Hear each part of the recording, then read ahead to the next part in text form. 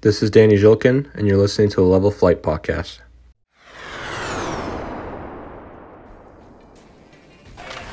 Maroon center, goal! Connor Hellebuck! Golden opportunity, Kyle Connor shoots, and he scores! Kyle Connor! Triple overtime series winner! Can you believe it? Shankly on to Morrissey, scores! Josh Morrissey! In overtime, and the Jets win it 5-4.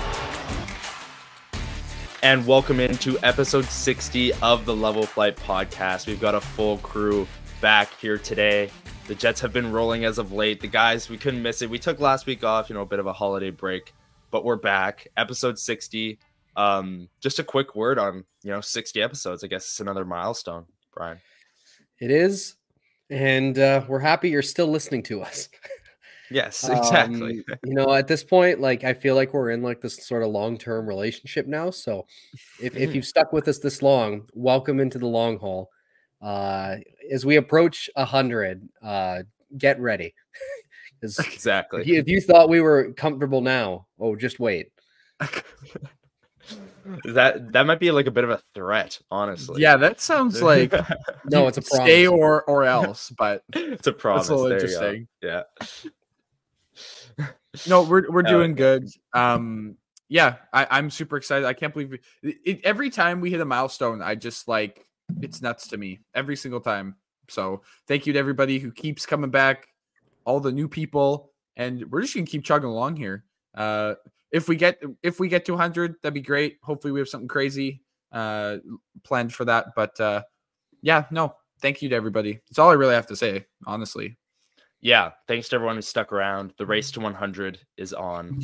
And like you said, we're going to keep chugging along, just like the Winnipeg Jets, who will start with the Minnesota home and home to close out a 10-1-2 month of December for Winnipeg. They're undoubtedly a top 3 team in the NHL right now with the way that they're playing, especially the month of December, and then we'll get into the Tampa Bay game. But first, on that Minnesota home and home, before we get into the Ryan Hartman stuff, let's focus on the on-ice stuff here. What were your guys' thoughts? I'll start with you, Brian, on the Jets kind of just physically dominating Minnesota for 120 minutes. Just hard fought. And it was also too, and we're seeing it now, where we're going to talk about this more later, but when you're not getting the explosive offense from that top group there, you're going to need some guys to step up. And over the last few games especially, we're seeing it in the bottom 6 and that fourth line now featuring Dom Toninato, who is apparently he has revitalized himself into a player that I have never seen before. 4 points in 4 games. There's only one version of Don Toninato we have seen that play for. Yeah. What team? We know which one, but it's that to me was such a huge part of these 2 games here, where it was getting those guys to step up at the right time and get those game winners. You see these little, they're not all pretty either. That's the thing. The goal that Toninato scored in Minnesota to put them up after an absolute laser from Vlad Nemestikov, who we will talk about more, I'm sure. That's just one of those goals that on a delayed penalty, you're just whacking away in front of the net. You put it past Gustafsson, or I guess at that point it was Fleury. But then you also have Janssen Fjallby and all them. That group right now is playing and by the group I mean the entire forward group is playing more complete hockey in terms of just full on effort than I've seen them play in years. You just see they step onto the ice and it's all energy all the time, and it's absolutely exhilarating to watch. Yeah, and the rest of the forward core is feeding off of that for sure. Dom Toninato, game winner in his home state, to give the Jets back-to-back wins and send them off in December. That was what a moment. But yeah, Elliot, your thoughts on the home and home? I think this shows. Obviously, I love the team camaraderie, and I'm not even just talking the Hartman thing. Every time they score, it seems to be that everybody's excited for whoever. You see the videos in the locker room. Everyone's got each other's back. Everybody's proud of each other. And obviously, we saw that last year. And that was one of the big things on why the Jets were one of the better teams last year, even when they weren't as sustainable. But I think the biggest thing to me is just they are playing with confidence right now. Like this team is obviously with effort, like Brian said, and they're playing complete games, but they are playing with confidence. And we saw what happened last year. They went on a little losing skid. They lost all their confidence. And I know it's essentially the same group with a couple different players. They completely fell off the rails. Like, this team is good, obviously. They've shown that they're a good team, but they're also playing confident. And as long as they're confident, this is just going to keep rolling. They are just going to keep steamrolling teams, and they are just going to go right through everybody. Because if you don't break their confidence, which has really anybody broken their confidence yet this year either? Like Montreal, I guess, but didn't they? But they bounced right back for a win, didn't they? I believe they won their next game, right? Like that's the other thing. They won their next 4 or their next 3. Yeah, like it would be different if they lost to Montreal and that was like, oh, we've lost 3 of our last 4 or 2 of our last 3, and then you can kind of see them maybe waver. Nope, it was, oh well, we should have won that game. Oh well, let's just beat the next opponent. Like it's. They have been so good, and it's really, and it's really, there's not much else to say. Like, they are one of the best teams in the league, and it's half confidence based, and it's half they're playing well under their head coach. Like, I think this also has to be a system thing. I think finally Rick Bowness has a team with him that plays to his system, and as much as we may batter the system every once in a while because there's certain things we don't like about it, it's working. Like I want to sit here and complain about certain things that he's doing and certain things that he's getting players to do. We can sit here and talk about the power play, which I know we will, but they're still winning games and they're still a top 3 team. Like I don't really know what else to say.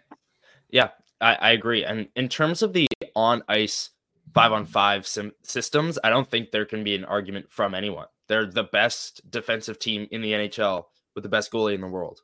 Like the best 5-on-5 goal differential by a lot in the league. Yeah. Like it's not even close. Like you there's no argument against the 5-on-5 systems. Yes, the power play. Yes, there's some boneheaded decisions in overtime and down the stretch when it comes to lineup personnel. But in terms of just rolling your lines and how this team is playing, they're the best team in the league at doing that. And it's been a joy to watch for sure. Now let's talk about the Ryan Hartman thing. So Cole Perfetti gets high sticked off the faceoff, and then on Tuesday morning's morning skate availability, he said that he was asked a question by Mike McIntyre of the Winnipeg Free Press whether or not Hartman admitted the intent of that high stick right off the faceoff. You can search up the video on Twitter; it's all over the place. And Perfetti basically was like, "Yeah." He basically admitted, like, "Hey, it's not your fault." But something had to happen because of Kaprizov's injury.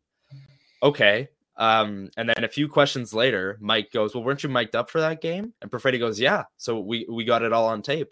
And the Jets actually tweeted that the next episode of Runway, their documentary series, is coming out January 16th. So I feel like a lot of people will be tuning in to see to hear Ryan Hartman basically confess to a blatant high stick right off the faceoff. It was a dirty, dirty play. He got fined for it. That was the only discipline that came out of it. But that's the situation, if people missed it. But what were your guys' thoughts on, just Ryan Hartman being Ryan Hartman, I guess? Well, my biggest issue is the fact that, like, I'm sorry. Firstly, the thing that they're responding to is the Brendan Dillon cross-check, which if you watch any hockey game in front of the net, those like little cross checks that, catch guys in the ribs happen every game. And then he turns around and hits Dillon even harder than Dillon hit him. Yeah. So he got him in the leg, which I get, but like, Jesus. But like anyone calling bloody murder on that is just, they're way off base.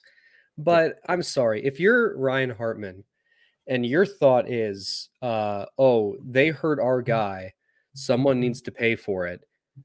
you go find the smallest guy on the ice and do a cheap little Exactly. unexpected Easiest high target. stick to his mouth as he's bent over. That is, I got very close then to the very first bleep of something in the Level Flight podcast. But like, how cowardly are you that that's all you can do? Like, I'm sorry, like, drop your gloves if you're that pissed off about something.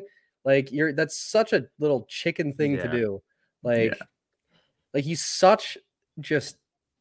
He never like he doesn't learn. Like that's the thing. Like I think I saw like he's been fined, I think 7 times, suspended 3 in his career.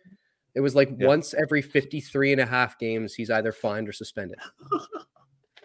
Like I'm great sorry, job. because and like the clear like the NHL is such, you know, like they think that whatever player safety is doing is helping.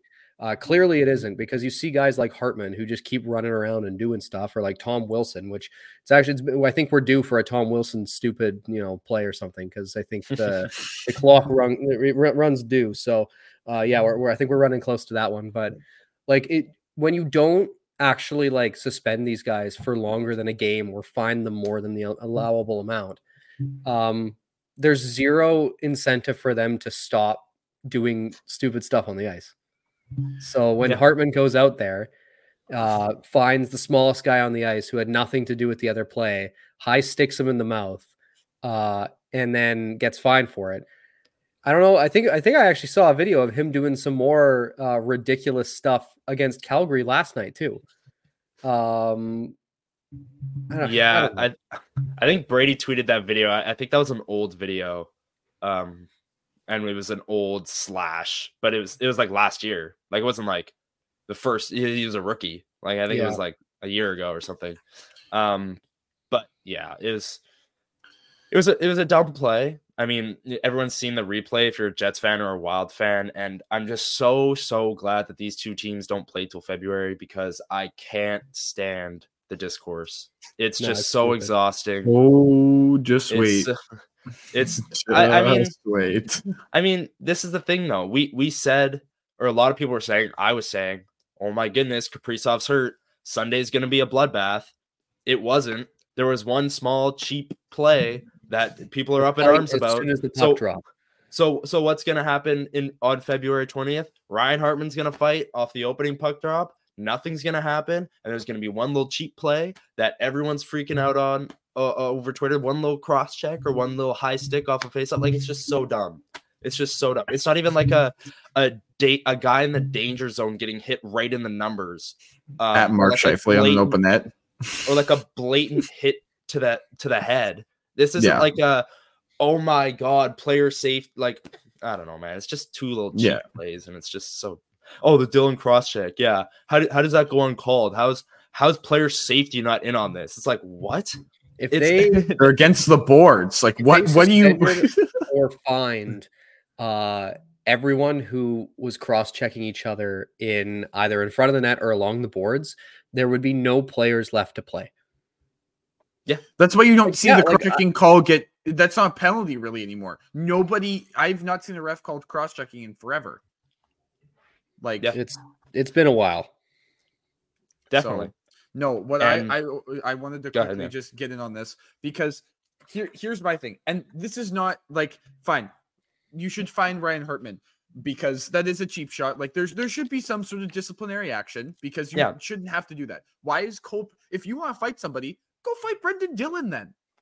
Like if you want to go well, but you know what I'm saying? If you want to get back at whoever did it, you go and fight the guy that did it. You don't go hit the skill guy who has nothing to do with the situation. I'm not even sure if he was on the ice at the time. Like, no. Why does it? Yeah, why does it need to be a cheap shot? My biggest issue with this whole situation is, once again, the NHL doesn't know what rules are. They don't know how to follow them. They don't know how to keep track of them. So they released the tweet about, back in here's the fine, blah, blah, blah. But then there was a tweet released that, back in 2005, they signed a deal that if you're mic'd up saying that you did something bad, you can't be fined or suspended or anything about it. So then why is there a suspension? Why is this one? Why is there any sort Well, of? I think he was going to get difference? fined regardless. I think people were wondering that if he admitted guilt on Mike, if that could actually turn it into a suspension. But I think he's getting. I'm sorry, but like if you high stick two-hand guy on the face-off like that, you're usually getting fined regardless. Yeah. But I think a lot of people were wondering, oh, can you use the admission of guilt on an audio tape as something against him? But no, with the 2005 lockout documents and everything that was signed, that said you couldn't. But you're also not even supposed to be able to get fined. Like that was the other thing. You're not. But supposed to get fined he wasn't fined though suspended. because he was admitting guilt. That was my impression though. Like that's no, he was fined because he hit Cole Perfetti in the face as hard as he could with a stick. Like that's why he was fined. Because the fine came down when the Jets were on the ice for morning skate. So then the media members were like, "Oh, okay, let's talk to Cole Perfetti because he was the guy that got in the face, and this guy just got fined." And then he said, "Yeah." He was on mic, but see, that's where the discourse is having an issue because that hasn't been cleared up, and that's why I think Twitter is going nuts even about the fine because people think, oh well, then why aren't you following the rules? Blah blah. Blah. See, and this is what happens when I'm someone who just is following along on Twitter. That's why it's nice to have somebody who's in the media room like Connor, where you see the fine and then Cole Perfetti, and you kind of know the order of the events, but. Right. And I think a suspension for that would be a little much for Ryan Hartman. Oh, yeah. I mean, it's a dirty play, but a fine is fine. Whatever. For a penalty on the play would have been the theoretical way to handle it, along with a fine. But like asking for a 1-game suspension is kind of crazy there, especially since he got 1 game for the Ehlers thing. And if we're talking about consistency, it's not there with player safety, but like if that's the bar, whatever. That's a whole nother conversation is player safety's consistency, which is not we could talk about player safety in the NBA too. Only Draymond Green is now getting suspended from the league. Like he should have been suspended 3 kicks ago. Like maybe 3 of them ago. There's a few NHL players that are on track to get that same treatment. I don't know. But let's talk about the Tampa Bay game. Move on from Minnesota and Ryan Hartman, and the Jets swept them. Hey, they it was an 8-point swing in the standings, and Minnesota's still down there, way outside of a wild card spot. So Jets don't have to worry about them for a while now. Tampa Bay, big 4-2 win. Connor Hellebuck was fantastic. What were your guys' thoughts on this one? Brian, I'll start with you. Tampa Bay, obviously we know Kucherov, Point, Hedman. They only dressed 5 defensemen because they're in salary cap hell. What were your thoughts on the Jets just kind of wearing them down and getting better as the game went on? Well, I think too, where and that's a great way to segue into it was early on. Like it was clear that Tampa was the team that was clearly leading and taking chances, and they were doing everything that they could to try and get up early. I mean, they did get up early, and it was a situation where a penalty that shouldn't have been a penalty because it apparently was friendly fire was called, and a situation where Tampa's power play has consistently been one of the best in the league for the last decade. So you'd be best to avoid that. So they go down early with the the power play goal against, but from that point forward, because I think at one point the shots were like 23-10 for Tampa.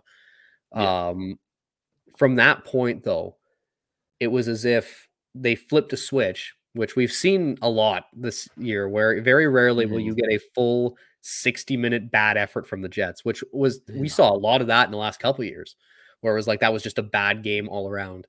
You're seeing them actually make the proper adjustments and come back at the teams and saying, okay, here's our counter punch. And they had it. And I mean, too, what's important as well is aside from the Ehlers goal, another non-top line effort for guys putting it in the net. And like the last few games, you got 3 goals from Iafallo. You've got a couple from Nemesnikov. You got a couple from Niederreiter. Like you're getting all these goals from guys who are really just capitalizing on their chances. and it's pushing them to victory. Yeah. And it's the depth, right? Like Dominic Toninato has 4 points in 4 games. He wasn't even supposed to be in the lineup for these 4 games because David Gustafsson going into the holiday break was perfectly fine, and now he's injured, and Toninato has ran with it. It's been crazy that the fourth line is playing this effective. But their time on ice is going up a little bit. Bonus has noticed it. He's playing him more. They're rewarding him. They're blocking a lot of shots. And you can't really blame Bonus for playing them more, especially we'll get into the top line later in the episode and kind of the top 6 in general. But the bottom 6 has been carrying the offense. Elliot, what were your thoughts on the Tampa Bay game last night? I just thought it was a good game. Like I again, they're playing with 5D. It's hard for a team with who rarely, if they do have to play with 5D, for them to like not get tired by the end of the game. So the Jets really just waited them out. I think they were just waiting for the Lightning were really trying to go for it in the first period. And I think that was because they knew they were going to be tired. Let's put all of our energy out there and then just see if we can pour in a couple, if we get lucky, and then try to ride it out from there and just kind of play defensive trap hockey. But after that, the Jets just took over, and you get a goal. You get a tip goal from Neil Pionk. Which his comment about finally Dilly found BD me. found him. Which also Pionk on the mic last night was terrific, because his little comment too about the dad's trip and having a bunch of 30 different coaches. There's a lot of post game. I'll let Elliot wrap up, but then the post game was I'm sorry, and listen, we love our friend Murat. He got absolutely cooked by Bonus last night with the reference to the barber episode in Seinfeld. I'm sorry. With Bonus is usually, for the most part, fairly cut and dry. Kind of calls it like it is. If things go well, he talks about it. But like cutting someone off in the middle of a question about the power play to say that he reminds him of an episode of Seinfeld, that is a very loose bunch of people right there. Yeah, it was hilarious. The entire media room was like crying laughing because like you said, Murat is like, so Rick, like is the power play like any closer to where you want it to be? And he goes, you ever seen that one episode of Seinfeld where Jerry gets like a bad haircut and then starts seeing other barbers? And he was like, made me think of that.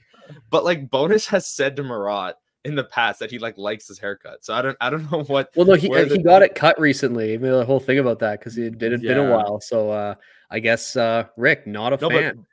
No, he is a fan though. I think his haircut and the way Murat styles it just reminds him of the Seinfeld episode, because Rick said like a week or two ago, when Murat actually got the haircut and it was super short, he was like, what is with the hair? And then he was like, I really like it though. Like that's so good. Funny though, with he just the fact that it's like the opposite of Torts, where if you got a haircut around Torts, he'd be like, well, you might as well just shave your head.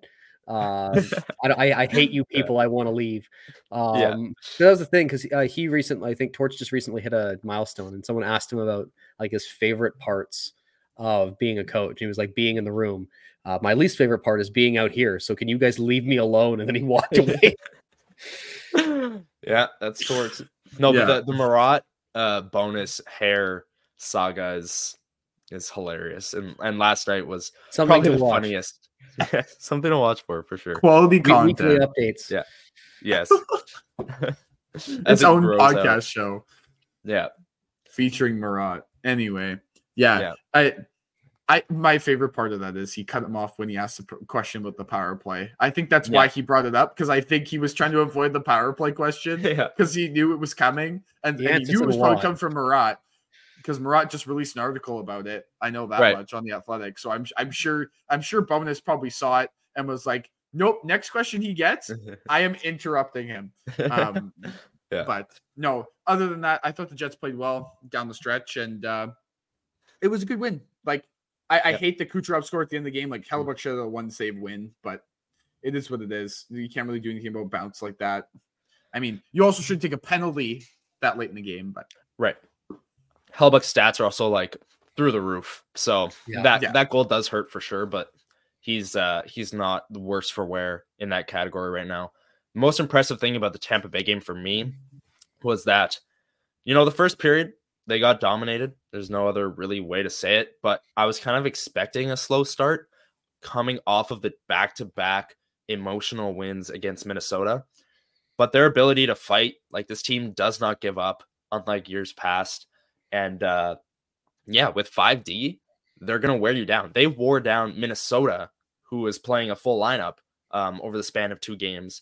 Never mind a team that's playing 5D. That third period, they were getting pucks deep, as coaches love to say, but they were forechecking, playing along the wall, and just dominating them physically. And it showed. They won. This is what this team does. And Tampa Bay in the back half of the game didn't really generate much. And this team's defensive structure, we talked about it off the top of the episode. It's really tough to generate chances on this team right now. And then when you do, Connor Hellebuyck's there to make the save. And that's a winning formula. 26 straight games without allowing 3 or more goals. It's really ridiculous. And I tweeted out the other day that they only allowed more than 2 goals once in the month of December, and that was an overtime game against Montreal. So those 2 goals came in regulation. Like, they lost in overtime. If they had lost in shootout, like, there's going to be a 3 for one team when you go to overtime in 2-2. But they didn't give up more than 2 goals in regulation in December. They finish off December with the back-to-back against Minnesota, where they shut them down. And then Tampa Bay comes to town, and they give up 1 goal for the majority of the game, and then Kucherov scores with like under a minute left. But whatever. It's the defensive structure is unbelievable. This team is playing really well at home, and this game against Tampa just fully encapsulated like all of that into one win. Like they don't give up. The defensive structure's there. They dominate at home. Connor Hellebuyck's fantastic.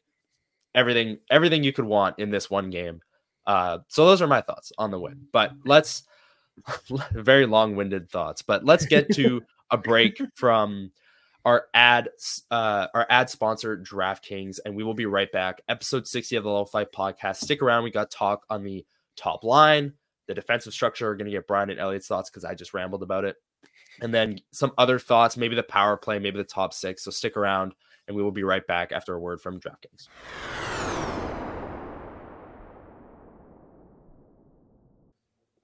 Bet the action on the ice with DraftKings Sportsbook.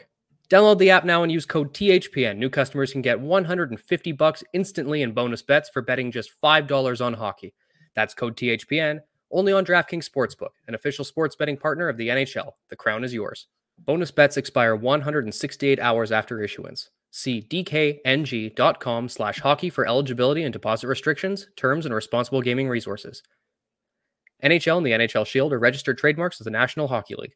Copyright NHL 2023, all rights reserved. Gambling problem? Call 1-800-GAMBLER or visit www.1800gambler.net. In New York, call 877-8-HOPE-NY or text HOPE-NY or 467-369.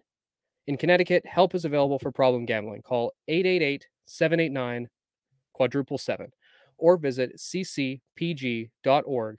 Please play responsibly. On behalf of Boot Hill Casino Resort in Kansas, 21 plus, age varies by jurisdiction, void in Ontario. See dkng.co/football for eligibility. Terms and responsible gaming resources are there for your availability. Bonus bets expire 7 days after issuance. Eligibility and deposit restrictions apply. And welcome back into episode 60 of the Level Flight podcast. Thank you once again to DraftKings for sponsoring this episode. And as we said, going into break, we've got some bigger topics to cover. Let's start with the top line. The holiday break clearly was not kind to their hot streak. Gabriel Velarde was like the hottest player in the NHL going into it. Mark Scheifele, Nikolai Ehlers, that top line was rolling.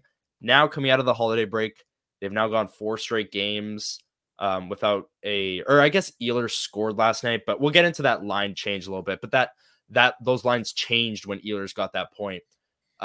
Chicago, both Minnesota games, and the first 2 periods of the Tampa Bay game, that top line did not have any points.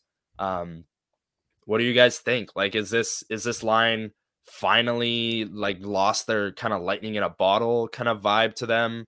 Do you think they just kind of hit a rough patch and they should go right back to it? I will say the line changes they made were just Nemestikov and Scheifele switched. So it's now Ehlers, Nemestikov, Velarde, Iafallo, Scheifele, Perfetti. So do you guys think they should stick with that going forward or go back to that top line, see if there's any more juice left with that combination? Brian, I'll start with you.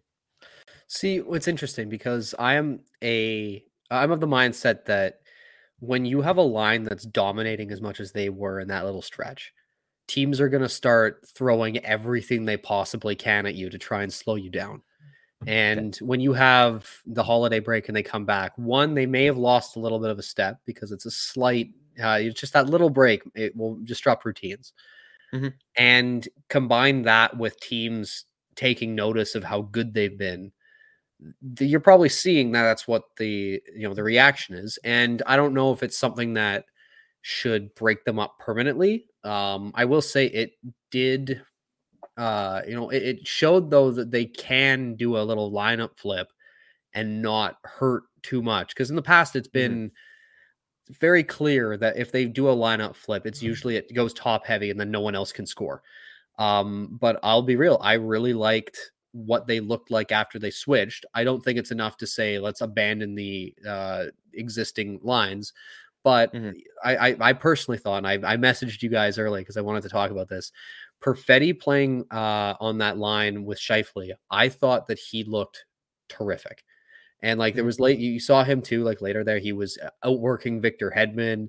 I honestly, I truly think that just because he's small, people don't pay attention to his little physical plays, but he's not someone who shies away from a board battle. He's not someone who just kind of floats around because he's tiny and he doesn't want to get hit. He is someone who gives his all the time, and his height doesn't really measure how much effort he's putting in. And I think we saw that because Victor Hedman's 6'5", I think 6'5", 6'6". Is he 6'7"? 6'7". You know who else is 6'7"? He is. I'm not saying his name. But you see him though. He's outworking guys that are so much bigger than him because that's just who he is. And I don't want to hear anyone saying that he needs to get better and needs to get bigger. He's done all that. Like I watched him in that Minnesota, the second Minnesota game, where he actually sent himself into the boards, won the puck battle, and got it out for a good chance. Like that's just it's a great way that he plays. And I thought that him playing with Scheifele was also a little level of diversity to the lines in the sense that you move Ehlers and Velarde, and if you wanted to, you could probably use that as a shutdown line with how strong defensively both Velarde and Nemestikov are. Yeah.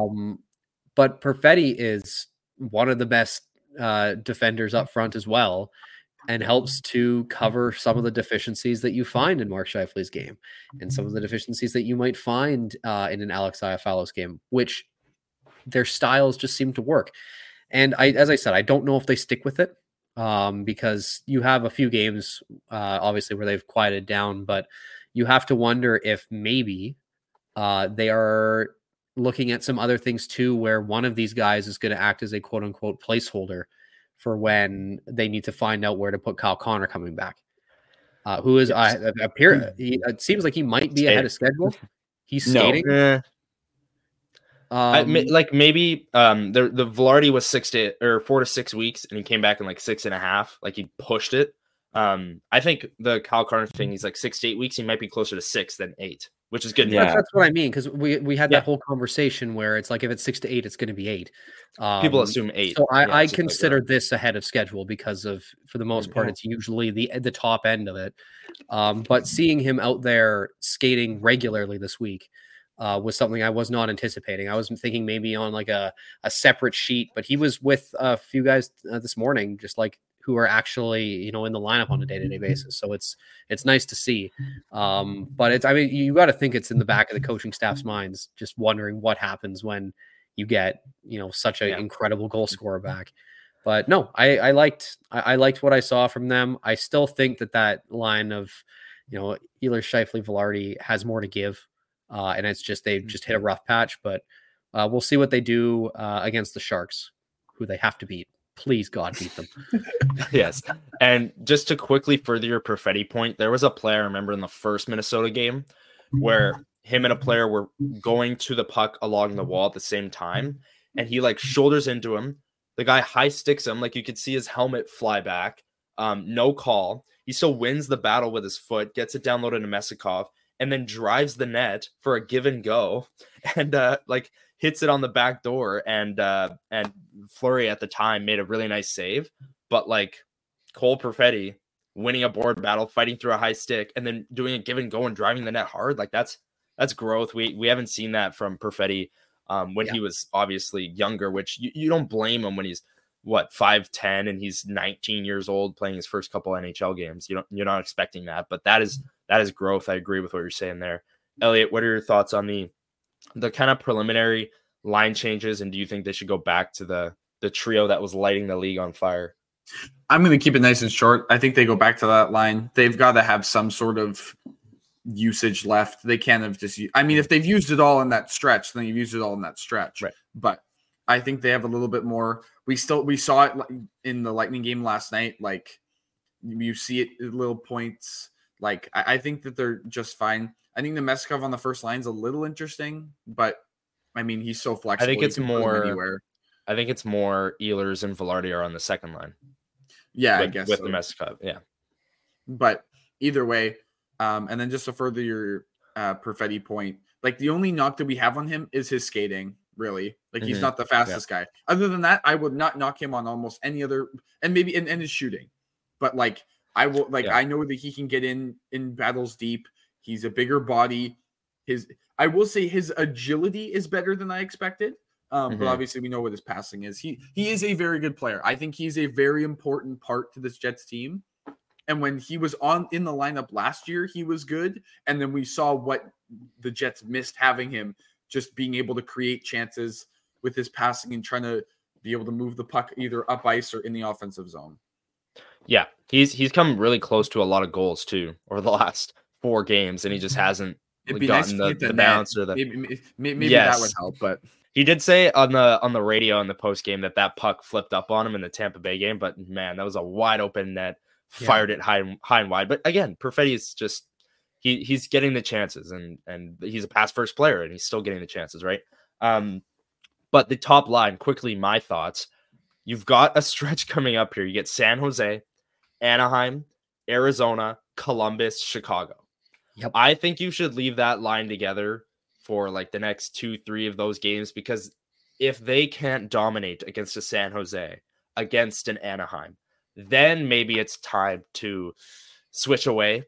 But I think you can use San Jose as kind of like a get back on track, get that heater going. What if you go into San Jose and Ehlers has a goal, Scheifele has a goal, and Velarde has 3 assists? And it's like, what? Well, there we go. Now we're back.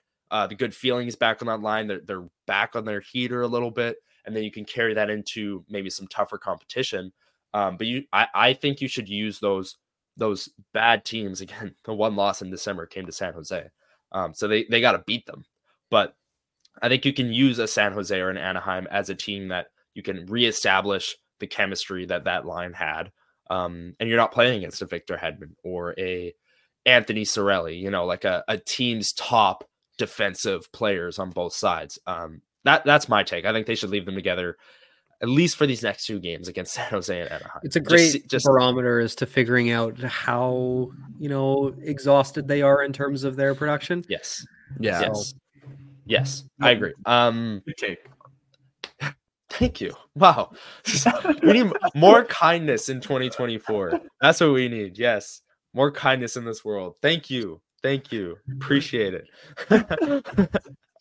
All right. The power play, I mean, there's a clear emphasis to just shoot the puck anytime it's on anyone's stick. I like that change. Yes, I like that change. I think things are happening. I think I saw with my own 2 eyes that Gabriel Velarde missed a wide open tap in the first Minnesota game, just slid under his stick. And if that power play unit got that goal there, maybe they get going. Velarde also just missed a backdoor tap in against Tampa Bay. And I think they're going to be fine. I really like the shot mentality. just quickly your guys' thoughts on the power play, Brian? Well, the thing that I really liked was that power play goal from Nemestikov in the second game against the Wild, where again, just shoot it. He just wheeled out around the circle there and just took a shot, because at the very least, one, you're getting either a face off in the offensive zone, you're getting a rebound in which you have guys around the net, or you're scoring. So he obviously checked one of those boxes. But like, if you have a shot that close, and we've seen it a lot where guys just defer the shot and they pass it off. I'm like, no, take the shot when you have the shot. Don't wait and make it perfect. Because if you try to wait and make it perfect, you're going to miss your opportunity, because someone's going to get in front of it. But Nemestikov just wiring one past Fleury. Firstly, I don't think anyone expected Vlad Nemestikov to have a rocket like that, just because he's not someone who is like this incredible shooter. And I'm like, if everyone's shooting now, you don't know what to expect. Something's got to go in at some point. Like that's the shot mentality. Like, Vlad is not, I would say he's a good skill player, but he's not like, I didn't think he had that in his game. No. Like that's the other thing. I didn't think he had that in his game. Like, that's a Kyle Connor, Mark Scheifele. Like, Kyle Connor scores and you go, okay, yeah, that makes sense. Kyle Connor hasn't had that nice of a shot this year. No, like, not at all. But I agree with both of you. I think the shot mentality is a good thing coming. And yeah, goals like that are going to happen where you go, whoa, that person can do that. They're professionals. Yeah. They just need time and space, and some of them it takes more attempts than not. But yeah, to beat Fleury glove side like that was nuts. But they're going to generate some chances, and at some point, they'll go on a little heater on the power play. As we've seen this year, they've gone on long or short little heaters for everything this year. So I'm sure at some point we'll have a thing where, the power play can't be stopped. They've scored on 4 of their last 10 and they're 40% and they're great or whatever. I'm of the mindset that just like, even like league average special teams play from the Jets has them as like 100% Stanley Cup contender. Yeah, probably. Yeah. Because like that's the thing too, is obviously PK. The power play is something we've been talking about a lot. Right. Their penalty killing isn't near where it was last year either. Yes. So like, if you just bring those even up to average, because they're below average in both, I believe, right now. I think kill is coming up. Penalty kill has been better. I think last time I checked, they were like 23rd on the PK, 26th on the power play. Yeah. Like, so they're below 15 in both for sure. If you bring that closer to league average, then suddenly it's not just like, because I always love the joke where it's like, can you decline the penalty?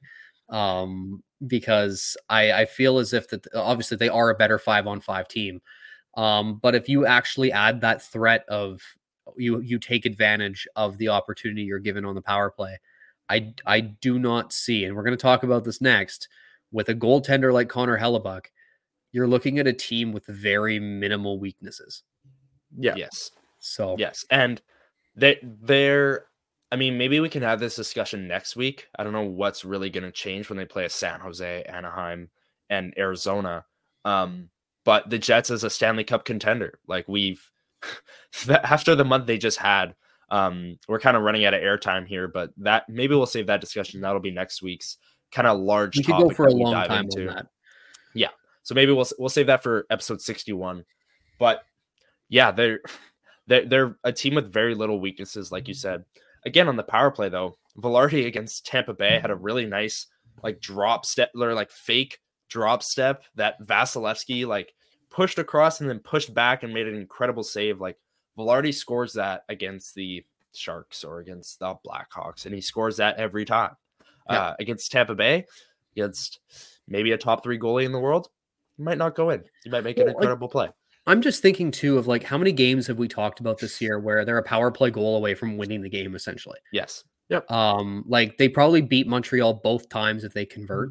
They probably beat San Jose the first time they play. Yeah. If they convert. We're talking about a team that could probably only have 5 losses total if they just convert on the power play a couple times. Is this what winning feels like? And the games, I don't know how I feel. Yeah. I don't know how to feel. Yeah. They'll go 0 for 4 on their own power play. The other team will go 2 for 3. So it just the completely difference. kills you.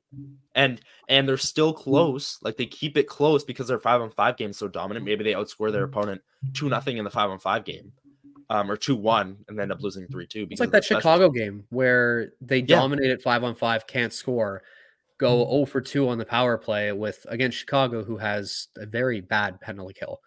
And They're then very lose bad in in general. overtime because you couldn't convert on a chance. So it's just a matter of looking at that and realizing a even slightly improved power play and just like being opportunistic turns you into this juggernaut that I don't know if any team can properly match up against. Yeah, I agree. And there's no better time than the present because, like I've said many times, got San Jose, Anaheim, Arizona, Chicago, Columbus coming up. Power play has got to get going. That's front of mind for me. You got to be able to score goals against these teams with the man advantage. It's just, it's hitting a point where it's unacceptable if you can't against these teams. So we'll see. Maybe they have some tricks up their sleeve, but like I said, I like the shot mentality.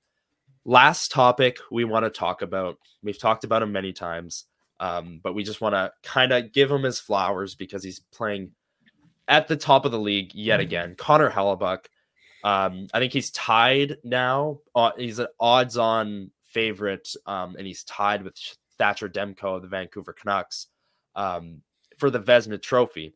Yeah. And I mean, his stats in December are astronomical. His stats on the season now, like who else remembers that slow start? Yeah, neither do I. Like I don't care. Yeah. He's by far the best goalie in the league. I took a look at Money Puck before we hopped on today. He's got 15.4 goals saved above expected, which is number 1 in the NHL. The gap between him and number 2, which is Thatcher Demko, is the same gap between Demko and number 5 on the list, which is Charlie Lindgren.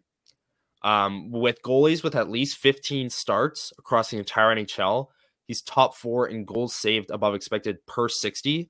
So it's not like he's just starting the most games in the NHL, racking up goals saved above expected here and there, and just fighting his way to number 1. No, on a per rate basis, he's still a top 5 goalie in the league. It's not just a raw total stat.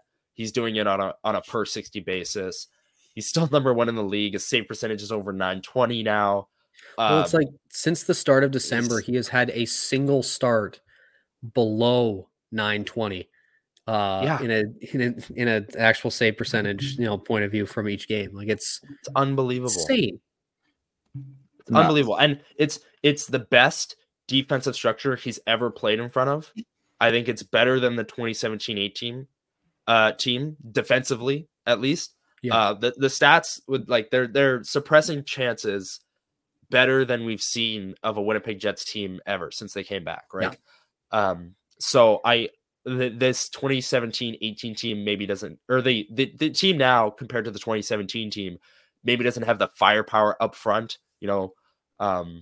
the star power. I mean, they are missing Kyle Connor right now. We do have to take that into account. And they're doing all defensively. This.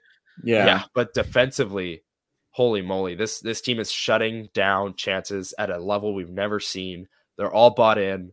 And then, like I said earlier in the episode, once you finally crack that defensive structure, you get a chance to go toe-to-toe with Connor Hellebuyck. And it for me, before I get Elliot's thoughts on this, it all goes back to the dual signings on Thanksgiving Monday. Right before I stepped on the ice of a beer league game. I'll never forget because I felt trapped. Couldn't get my thoughts out there. But man, that showed everyone in the room, everyone in the city, this team was bought in. Nino Niederreiter extended because of it. He even said so in his presser. He said, when those guys signed, it showed me that Chevy wants to win, this team wants to win, the city wants to win, and I want to be here for it. And Mark Scheifele's been a top-line center in every sense of the word. Connor Hellebuyck's been the best goalie in the NHL. And then you combine the Dubois trade, the Niederreiter trade, the Nemestikov trade. Like Kevin Cheveldayoff had a hell of a 2023, and it's all come to this, right? This is his team. He's built it, and it's been fun to watch. But Connor Hellebuyck, Elliot, what can you say about his season so far and just how incredible he's playing, especially in the month of December and January. I think my biggest thing about this whole resurgence is he's not also having to like normal in previous years, and you guys can attest to this probably. Normally, a night when he's having a good game, he's got 2 or 3 like, wow, oh my god, how did he save that? Like he didn't have that last night. No, like he didn't have that, and he let in 2, and I don't even think I'd blame him for the second goal. Like the second funny goal enough, shouldn't have. Sorry, yeah, go ahead. Yeah, funny enough, to further your point, the Jets posted on Instagram, Connor Hellebuyck's the 3rd star of the month in the NHL. Okay, so it's like the Instagram thing that you swipe through is a bunch of highlights. First highlight, point, shot, save, rebound, pops out in the slot, hits Hellebuyck in the chest. All right, that's the highlight. Okay, next highlight, Connor Hellebuyck facing a shot, square on, kick, pad, save, rebound, goes way out. That's the highlight. Okay, next highlight. Connor Hellebuyck's hugging the post, gets passed out in the slot. Again, another pad save just because he's in good positioning. Okay, that's the highlight. It's like this guy doesn't make highlight reel saves. He doesn't. He's just in the right spot. Yeah. Perfect position, but also it's a testament crazy to the defensive structure. Yes. Yeah. They're keeping it from being those cross-ice passes. Like you don't have to worry about him sending himself across the net because, crazy. Someone blew their coverage. Like it happens occasionally, but you don't see it like we have in past years where it's it also seems like he's ready for it. Like it's like he sees it's like in years past where there'd be a defensive breakdown or there'd be a break in coverage and he has to try to get across. It seems like when this team breaks down, Hellebuyck is ready for it. It's like he's read. Oh, he's gonna get this coverage is gonna get broken here. So I need to get from post to post, or I need to position a little bit more to the left so that I can literally square up this next shot. Yeah, because there are passes where I go, oh no, that's a break in coverage, and it goes, oh, well, Hellebuyck was already ready for it. He's standing right there. Like I don't feel worried. It doesn't really like. Yes, the defensive structure is breaking teams down, and it's not allowing tons of chances. And when they are, they're not great. But when they do get a great chance, Hellebuyck's right there. Like much as this is a singular Hellebuyck effort, it also is a team effort. And I think that's the biggest thing. This is a team thing. And we talked about it when I believe it was just me and was that just me and you, Connor, that episode after the Hellebuyck signing? I think it might have been, yeah, but either or. Crazy. We both made the point that Connor Hellebuyck, for him for the Jets to get the most out of this deal, they need to make sure that he has a good defensive structure and team in front of him so that he can elongate his longevity. This is exactly how you do that. And I'm not even talking about Brossoit having had a couple of good games here and there. Yeah. And he's now heated up and he's now taken some games as well. This is literally Hellebuyck's facing around 25 to 28 shots a night. That's a sustainable amount. And he's keeping the Jets in every single game. Yeah. And his it's so funny. I'm like Connor Hellebuyck, when he has a good game, doesn't make the highlight package. Like it just, you look at the stat sheet, look at the box score. He made 27 of 28 saves, and that's just what he does. And you didn't notice him. There wasn't one save that was like, wow, Jets really needed that save. They would have been screwed without it. Like, no, the guy just but he can do that though. Spot. Like that's all he can do that. He can do that. He has the capability. He hasn't had to. Yeah, he just hasn't had to. Which I think that's like the biggest thing. When you're pumping Boston 5-0 at home, like you're not thinking about the goalie, right? But at the same time, Boston has 0 goals in the game. Like, or they ended up with 1 late because people started doing the wave. Come on. But like the Connor Hellebuyck's best games, it's crazy. He hasn't had to steal any this year. He hasn't had any vintage. Oh my goodness, look, he made 48 saves and the Jets won 1-0. He hasn't had any games like that, and he hasn't had to. And that's just a testament to how good this team's playing. Anything else that we want to talk about? Any bigger topics? No, that's everything. All right. Episode 60 of the Level Flight Podcast. Thank you to everyone for tuning in. It was a blast. We'll be back next week, episode 61. After we'll be back. 3-game road trip. And we will be back to cover the first game. Yes, late nights. The first game of the homestand, which is Columbus. It goes Columbus on the Tuesday, then Connor Bedard again, and the Blackhawks on the Thursday, and then Who? Philly on the Saturday, and then the Flyers, who are playing good, and that should be a really fun night inside CLC that Saturday night. 100%. So we'll be back next week to cover the road trip, the Columbus game. Come back next week. Should be fun. Maybe we'll have a discussion on whether or not the Jets are elite contenders. But when they go 0-3 against the Sharks, Blue Jackets, and Ducks, we will be singing a different tune. Optimistic. Like, well, we spent like 20 minutes talking about how like literally a league average power play makes them the most unstoppable team in the league. They're going to lose to the worst teams in the league, and we're going to regroup next week and punch ourselves in the face. Yes. So tune in for that. That should be fun. But this was a blast. It was fun to get back after not recording last week. So come back next week. Check out us on all of our socials at Level Flight WPG, and we will see you all next week. Have a great week, everyone. See ya. Peace.